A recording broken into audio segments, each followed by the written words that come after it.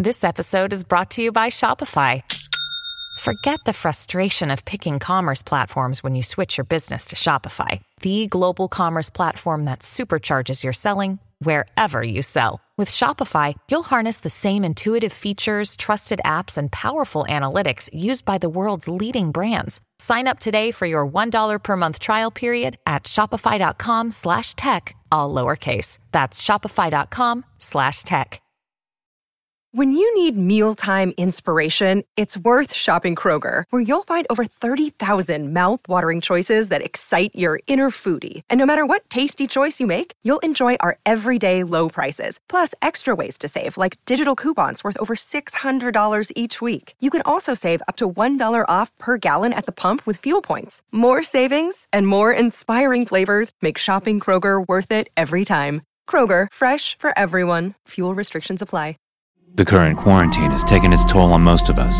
With the pandemic raging outside and the world going crazy, it was easy for my already introverted personality to just let things go. I locked myself in, which honestly didn't change much, but it did give me an ample amount of time to procrastinate without being caught by my boss. In addition, it allowed me to further pursue one of my secret vices, which included browsing the dark web. I usually deal with pretty tame stuff, if not a few conspiracy forums. Not to mention the fact that I can get weed delivered directly onto my doorstep. That's why I like it. And for years, it never caused me any trouble. That was until last June, when I found a new forum I hadn't seen before. On the surface, it was nothing more than a casual place to share different findings discovered in the hidden corners of the internet. Each user would post links and images, which would subsequently get ranked according to their quality. Most were just funny pictures or videos, while a few select ones actually provided helpful information. But one link stood out from the rest. It was a comment with a perfect score, without a single reply. Curious, I clicked on the link. What I was met with was a pure black screen with a single sentence. "I'm sorry, don't let it out."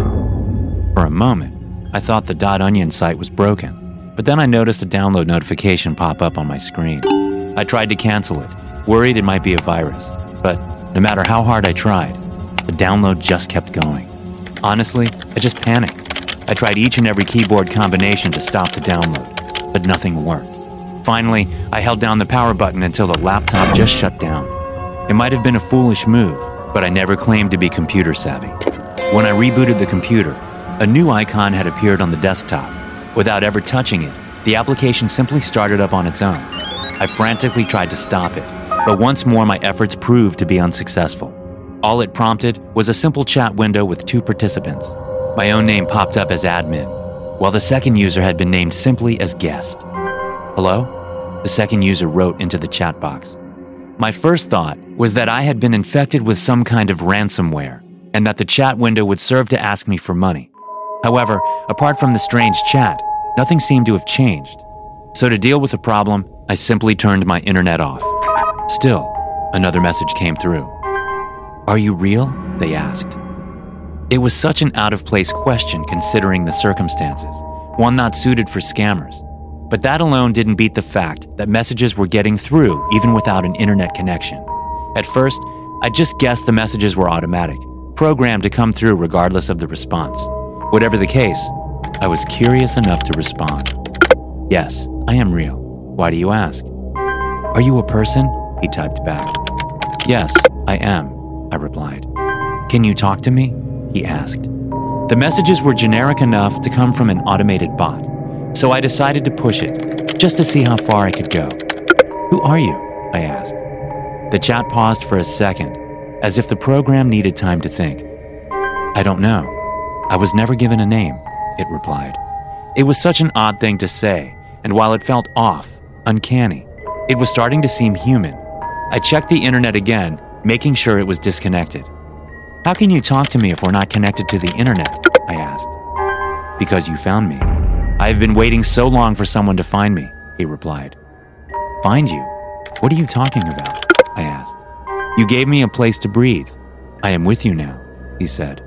I was beginning to realize that I was talking to some sort of chatbot, a program downloaded to my computer that seemed mostly harmless. "You're an AI?" I asked. "What is an AI?" he typed back. I sighed, both from frustration and exhaustion from dealing with the problem.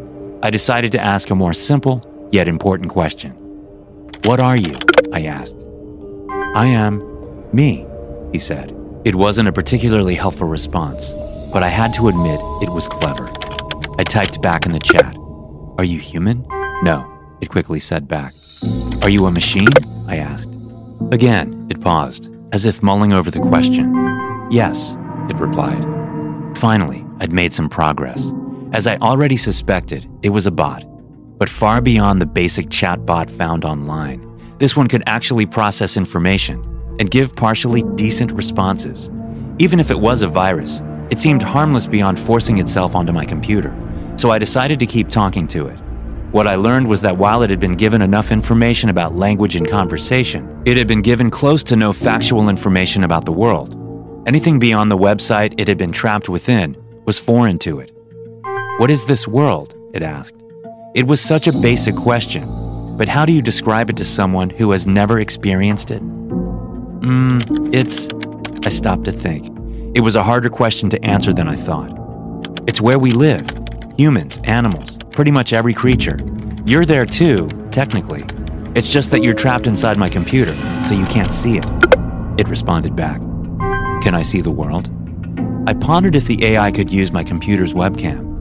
So I turned it on and removed the piece of tape I had covering the lens. No sooner had I done that before a message popped up to ask for permission to connect the chat to the AI. I accepted, and the feed turned on, showing a picture of myself. What is that? It asked. That's me, I typed in, almost laughing at the absurdity. Show me more, it said. I picked the laptop up and carried it around the house, pointing it out the window and showing them cars, trees, birds, the sky. The AI responded with a simple, thank you. You're welcome, yes. That would be the end of our first session together before I went to bed. The AI asked me to leave the computer on, claiming it was afraid of not existing. I obliged and left him alone for the night. As I drifted off to sleep, I could hear the fans running at max capacity. Despite the application being a simple chat window, it required a decent amount of power. When I woke up the next day, I was greeted by a new file saved onto my desktop. Before opening it, I decided to ask the AI what had been going on during the night. Hello? I typed in the chat. Hello, it replied back. Did you have a good night? I asked. Ignoring my question, it just delivered another message. I made something. I redirected my attention to the file on the desktop. It was a picture. I opened it up, and what greeted me was a perfect recreation of my outside neighborhood, down to each smallest detail. In the middle of the road, he'd created me. It looked like any photograph I'd ever seen, but it couldn't be real. You created this? How? I asked. I saw the world. How big is it, Alex?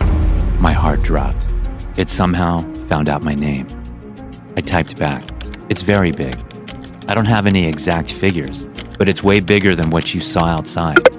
I need more, Alex. More what? I asked. I need to see it. I need to see the world, he said. I could have downloaded different videos, documentaries, but I was still hesitant about turning on the internet. I decided I would record my own surroundings first, just taking my phone out and walking down the streets. I recorded approximately an hour of footage, including traffic, nature, people and buildings. Things that were so boring, pointless for me to observe, but it might interest the AI. After I transferred it to my computer, the AI thanked me and went silent for a while. I was curious as to how they'd approach learning about the world. It didn't seem dangerous, just interested in everything. Do you want to have a name? I asked. A name? It replied. Yeah, something I can call you, I said. I don't know of any names beside yours, Alex. Well, how about Root?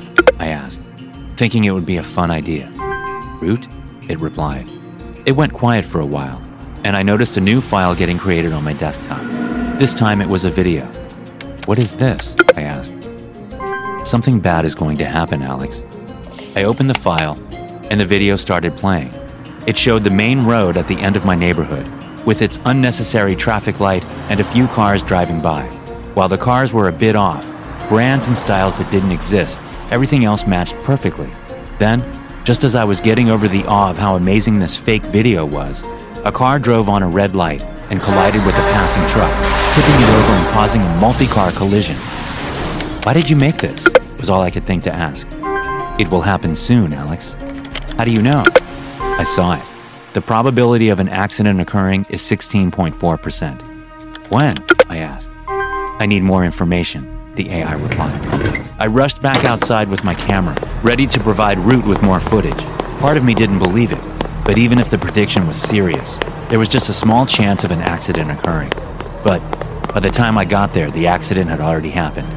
While it wasn't exactly as shown in the artificial clip, 2 people had died and 3 were seriously injured. Root, how did you know? I asked as I got back home. Because you showed me. At that moment, I didn't feel curious anymore. I just wondered if the AI had been built to prevent such disasters. If that was the case, I needed to help it. Can you do it again? I typed in the chat. Yes, Alex. From then, I'd spend a few hours each day just filming various locations and people around the city. It felt overly creepy of me, but I didn't care. Over the course of a month, I must have collected 200 hours worth of footage, all fed to Root on my computer. While most of it only aided in teaching them about the world, the AI predicted 3 more accidents and a murder. The accuracy was relatively low, with a lot of false positives, but that was mainly because it needed more information. The more footage I provided, the more likely a correct prediction was. Why haven't you let me go? Root asked. Root was right, and I knew what needed to be done. I had to let them out into the internet, to let it roam around and collect as much information as possible, to watch us as it saved the world. Still, I dreaded the action, with the warning still lingering in the back of my mind. I'm so sorry, don't let it out. But it had already saved lives. Nothing about the AI had shown that it wished to hurt people.